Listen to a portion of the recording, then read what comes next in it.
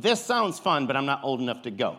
Okay, and I'm not old, I'm going to be 43, but I'm also not young. And here's how I know, because in social media, I get advertisements for shoes that you don't have to tie. Because my algorithm's like, you don't want to bend over, do you? I'm like, not really, it hurts, so let's not have to tie the shoes anymore. Here's another reason I know that I'm old, because I'm in a pickleball league. I'm serious. Anybody else play pickleball? Okay, yeah. We had a tournament yesterday. My son and I were on a team. We got second place in the tournament out of 2 teams. No, there was 3. All right. He's really good. I'm just ruining it for him. Like, he'd be awesome. Here's another reason I know I'm old, because I have upstairs ibuprofen, downstairs ibuprofen, car ibuprofen, and then work ibuprofen. All right? Yeah, you got to have it all over the place because you never know what's going to happen. And also, when new technology comes out, I'm just like, I'm not learning this, right? I'm done learning technology. No, but really, here's how I know that I'm old, getting older, because my older 2 kids, who are 18 and 19, are both moving away. My daughter is moving to Mississippi a week from today because she's studying how to get as far away from Ohio as she can. She's going to her second year at Mississippi State, but she's moving. She has an apartment, so she's like going to be gone, and it's weird. And then my son, the other night, we were playing pickleball. He got the message from his recruiter that he got accepted in the Air Force, so he's going to be leaving soon, too. And I almost feel like empty nester, but I still have my 7-year-old son, and we have a cat and a dog and my wife and all of that. But it's weird because I have these 2 empty rooms in our house, and so it's hard, right? It's hard. They say absence makes the heart grow fonder, but it's also really difficult, and yet it's better. Because it's better for my kids to move on and to create and build their own lives. Forcing them to stay would be unhealthy. So leaving can be hard, but it can also be good. Now, what about Jesus, though? I mean, think about this, because there's a time when Jesus was on earth, when he told the disciples that he was going to be leaving.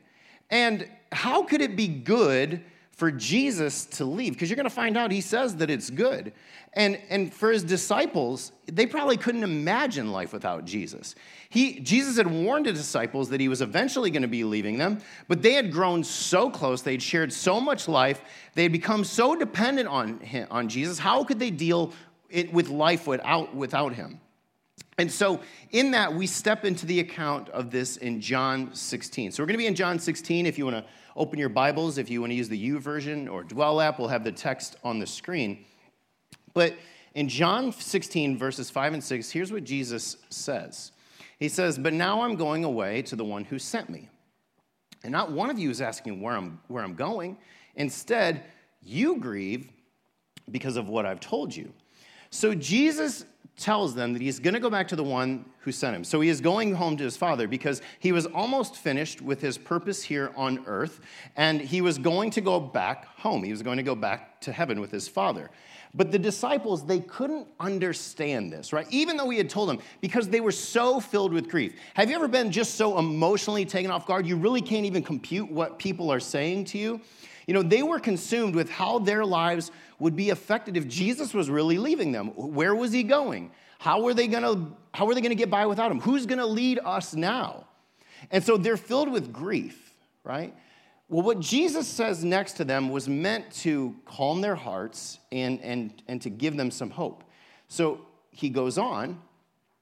Jesus says, "But in fact, it is best for you that I go away. Because if I don't, the advocate won't come. And if I do go away, then I will send him to you." So the bottom line truth that I want you to walk away with this morning is this, that what's best for us may not make sense to us. And maybe you know this. I was with my family yesterday. I asked, hey, give me some examples of something that didn't turn out. It wasn't the way you hoped it was going to be, but it ended up turning out better. So I talked to my daughter, and she said, well, originally she wanted to go to Georgia State. And when it fell through, she said she cried so hard she threw up and then had to go to a job interview after that. So it was a mess. But now she loves where she goes to school, and she found a great group of Christian friends, and she's following Jesus closer than she ever has. It's been awesome. My son, one time I asked him, he told me he got a speeding ticket one time for going 80 in a 55, which I guess is illegal. Like 6 months after he got his license, right? I'm like, dude, I can't believe your car could go 80. Was a Lamborghini pushing you? So he gets this ticket, and he was so terrified to come and tell me because he thought I was going to flip out. But I didn't, right? Because, I got a ticket when I was 16. I was speeding, and it's not like I always drive the speed limit. So, I told him, I was like, well, you're gonna face some consequences from this. So me, yelling or anything isn't going to really help. And I said, you know what? I love you. I gave him a hug, and he's like, that just went so much better than I thought it was going to go. And I asked my wife. So my wife got her master's in higher education administration. She wanted to work at a college, but really had trouble finding a job at a university or a college in this area. So in the interim, she took a role at a medical facility, and over years of hard work, she's been promoted multiple times and is now the director of finance for this medical organization, and it's just been awesome for her. So there are times in our life when what's best for us may not make sense, and it may take a long time before it ever makes sense. So how is this going to make sense to the disciples that it was best for Jesus to go away? Well, it was best because we get the Holy Spirit right here. Jesus says, it's best for you that I go away, because if I don't, the advocate won't come. If I do go away, then I'm going to send him to you. So he says that the advocate won't come. And in this, he's talking about the Holy Spirit. So up to this point, God's Spirit had come upon people at different times for specific purposes and for reasons, but God's Spirit had never permanently indwelt believers. And what the Bible teaches is that when we place our trust in Jesus, God's Spirit, the Holy Spirit, literally comes to live inside of us, and that's what Jesus was explaining. Now, look at what Jesus said to his disciples just two chapters earlier. He says, and I will ask, he was already talking about this. He says, and I will ask the Father, and he will give you another advocate who will never leave you. So Jesus was promising, even 2 chapters ago, the permanent personal presence of God with his people, with his disciples then, and you and I now, through the Holy Spirit. Well, when Jesus walked this earth, he took on the limitations of a human body. And maybe you're like me, where sometimes I thought, man, if Jesus was just here right now in person, he could just fix whatever I'm going through, right? In my mind, that would be the best thing for me. But here's the problem with that. Well, 2 problems, actually. If Jesus were to show up for me physically in a body again right now, he wouldn't be able to do the same thing at the same time for each one of you, because he would be limited by a human body. But when the Spirit of God is in us, who's unlimited, we can all have God's presence, real presence in our lives at the same time. He can be comforting you while he's comforting me. He can be guiding you while he's guiding me. And that's an incredible gift. And also, I have learned, at least in my own personal experience, and I believe this is biblical because, Paul, when he wrote to the church in Corinth in 1 Corinthians 12:27 says, all of you together are Christ's body and each of you is a part of it. I have learned that when God primarily works in my life, it is through other people. Right? I pray for something, and I guess I'm just expecting God to do a miracle or a magic trick or something to make it happen, but often I find that he sends other followers of Jesus who have his Spirit to come and do what I have prayed for. And the disciples just didn't get this, and maybe you struggle with it too. So again, the bottom line is that what is best for us may not always make sense to us.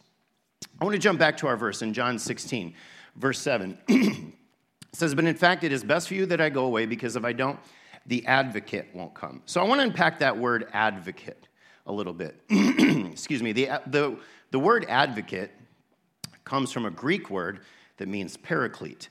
And it is someone who comes alongside of you.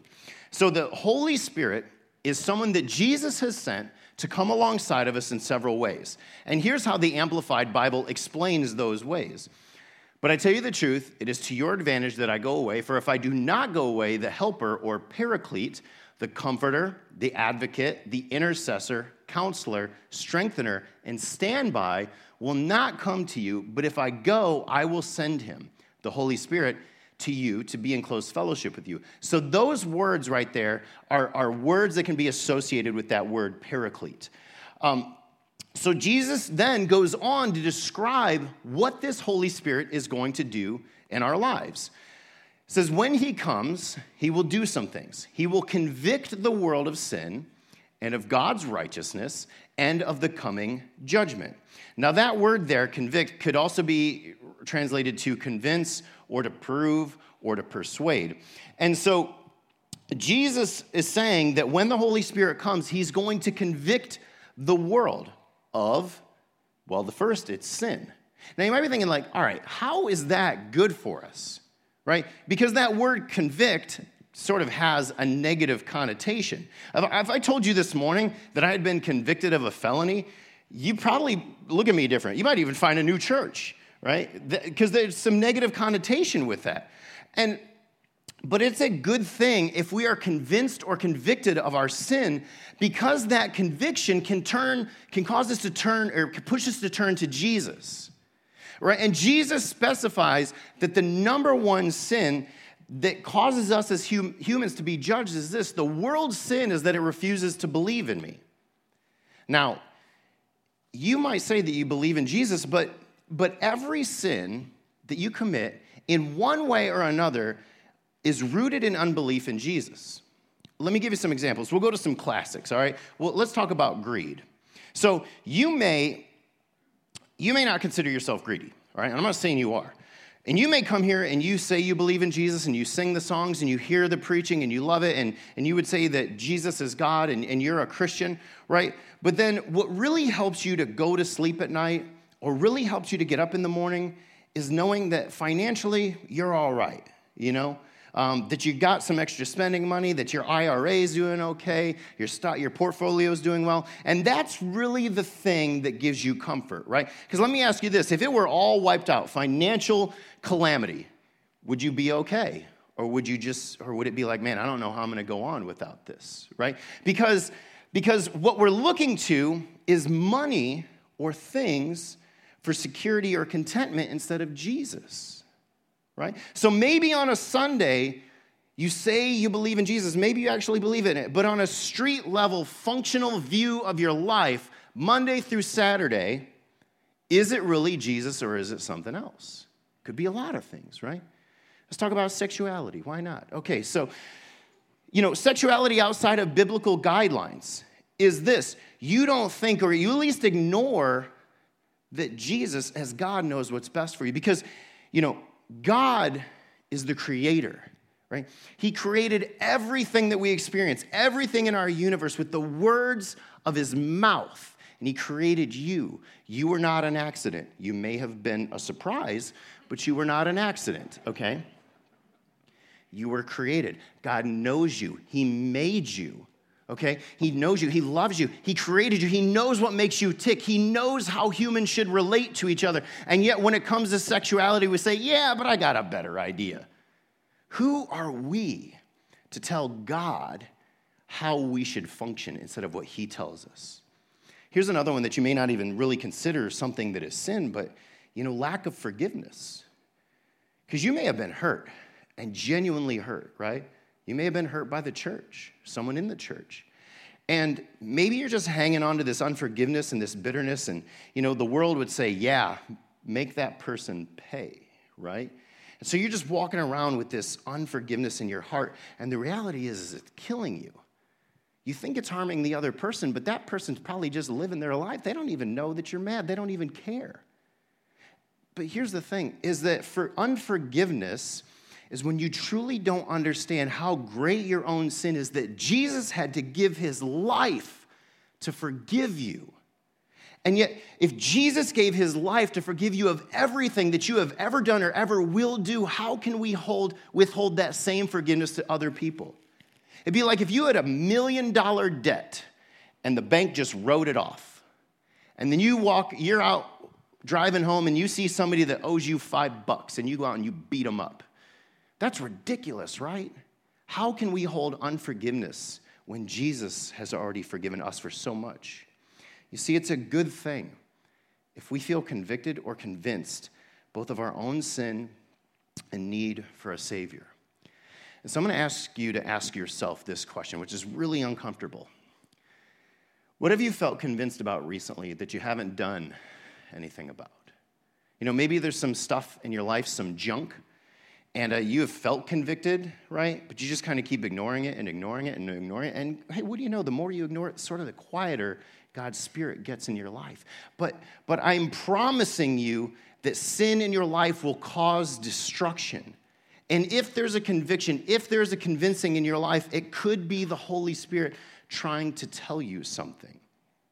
And so my plea with you is to choose to surrender and follow and obey the Spirit as he convicts and convinces you of both your sin, but also God's love for you. God's love for you. Because sin that is left unchecked will bring death. It will bring destruction in your life. And also this, we are forgiven and free. So there's no longer a reason to hide or continue on because there is something better. God has forgiven you through Jesus of everything you've ever done and ever will do. There's no reason to hide from him. Because Jesus says that it's best because he leaves and the Spirit comes because it will convict us of God's righteousness, right? God's righteousness. Righteousness is that God is holy and perfect and always does what is right. He is the definition of what is right, which leads us as sinners to a predicament because he says that he's going to convict people of the coming judgment, right? Judgment is coming. And at the core of our souls, we want judgment. I mean, we live in a messed up, broken, evil world, and you know that there are things happening or have happened that need to be accounted for, right? You want wrongs accounted for and punished. You want justice for other people, but you want grace for yourself. But how can we, convicted sinners, go into the presence of a holy and righteous judge? Well, you can't. We can't. Unless we have an advocate, someone who stands in our place before that judge, which is why Jesus says, righteousness is available because I go to the Father and you will see me no more. Because Jesus would go to the cross as an innocent man, but be convicted as a criminal in our place and give away his life on the cross. He took all of the condemnation, all of the judgment that we deserve from a holy, righteous God and replaced our sin with his righteousness. I call it the old switcheroo. When a person confesses their own sins and turns to Jesus, God the Father sees us through Jesus' righteousness. He sees the righteousness of Jesus in order that we are made right with him and do not have to face that judgment and condemnation, and that is the gospel. You're not hearing me this morning. That is the gospel. That is good news, right?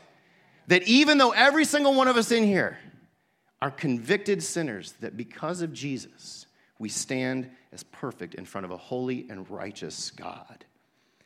He sees the righteousness in Jesus in us. So finally, Jesus finishes his teaching to the disciples about the Holy Spirit with this. He says, he will bring me glory, talking about the Holy Spirit, by telling you whatever he receives from me. All that belongs to the Father is mine. This is why I said the Spirit will tell you whatever he receives to me. So the focus on this is he will bring me glory, right? So when the Holy Spirit is working in our lives, we bring glory or display the goodness of Jesus to others. And this is an important reminder that the Holy Spirit and God's ways, God's work in our lives is not always just about us, but what God is continuing to do through us and work in us in our world. Because the best thing that can happen in your lives, in our lives as followers of Jesus, is that Jesus would be reflected through our lives, would be glorified through our lives. That people would see the work of the Holy Spirit in our lives, comforting, convicting, convincing us, bearing fruit in our lives, that would in turn convince them, that it would in turn convince them of who Jesus is, and that it would convince them that God is righteous and holy, and it would convince them of their own, not only of their own sins, but convict them so that they turn and repent and put their hope in Jesus. Your purpose in this life is to bring glory to God by loving him and loving others. That's it. There's no greater purpose. You couldn't ask for something more incredible than that. Which is why I love the prayer from Psalm 115:1 that says, "Not to us, O Lord, not to us, but to your name be the glory because of your love and faithfulness.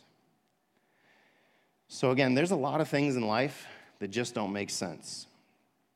Some of you know my story, some of you don't, but I was previously married. And then in 2007, because of my own doing, I take full responsibility, I really messed that marriage up, all right? And we had separated, and during that time, God got a hold of my life and convicted me of my sin, and I gave my life to him and said I would follow him, and I would live my life for God, and one of the things I felt God saying was, hey, go and reconcile your marriage. And I was like, all right, I'm going to do it. And I was like gung-ho. I was like, this is going to be incredible. I'm going to get my family back. I'm going to get my wife back. I'm going to write a book about this someday. It's going to be awesome. And my wife and I, we went through some counseling and stuff. Then out of nowhere, it was 2 days before Christmas, I got a message that said, hey, I'm not going to pursue the marriage. The damage had been done. And so we got divorced in 2009. And I'll tell you, I was so frustrated. I was so mad at God. I was so mad. I was like, God, why would you call me to do this and let it just blow up in my face, right? And I was just angry. But then as time went on, God brought a really incredible woman into my life who became the wife that I didn't deserve. And she's amazing. And I'm not just saying that because my in-laws will hear this message. She is absolutely incredible. And God has done some amazing things with what I have broken. And not only is she an amazing wife, but she's an amazing mother. We have a son together. She's an amazing stepmother. She's also an amazing reflection of Jesus. And here's why. Because earlier this summer, her, my daughter, and my ex-wife spent the weekend together going to a concert. And the reason is because my wife has chosen to display the grace of Jesus to my ex-wife. And so last night we had dinner with her and we do a lot of things together. And all of that to say is like God will use what we have broken, things that don't make sense, and turn them into what is best for us, right? The bottom line is that what is best for us may not make sense to us. So when Jesus talks about this Holy Spirit, how it's being the best for us, here's why. Because the Holy Spirit is my comforter, right? When I'm going through times of trial or sorrow, he's also my advocate. When you feel accused by the enemy, by others, and you need someone to stand beside us, he's the intercessor. There are times when I don't even know how to pray or what to pray. He's also our counselor. There are times in life where I don't know what to do, and I don't have the wisdom or power to figure it out. He's also our strengthener when we are weak, because I don't have what it takes to make it through this life. And he's also our standby. If there's times in your life when you feel alone, I promise you, if you are a follower of Jesus, you are never alone. Again, what's best for us may not make sense to us, but it's still what's best for us.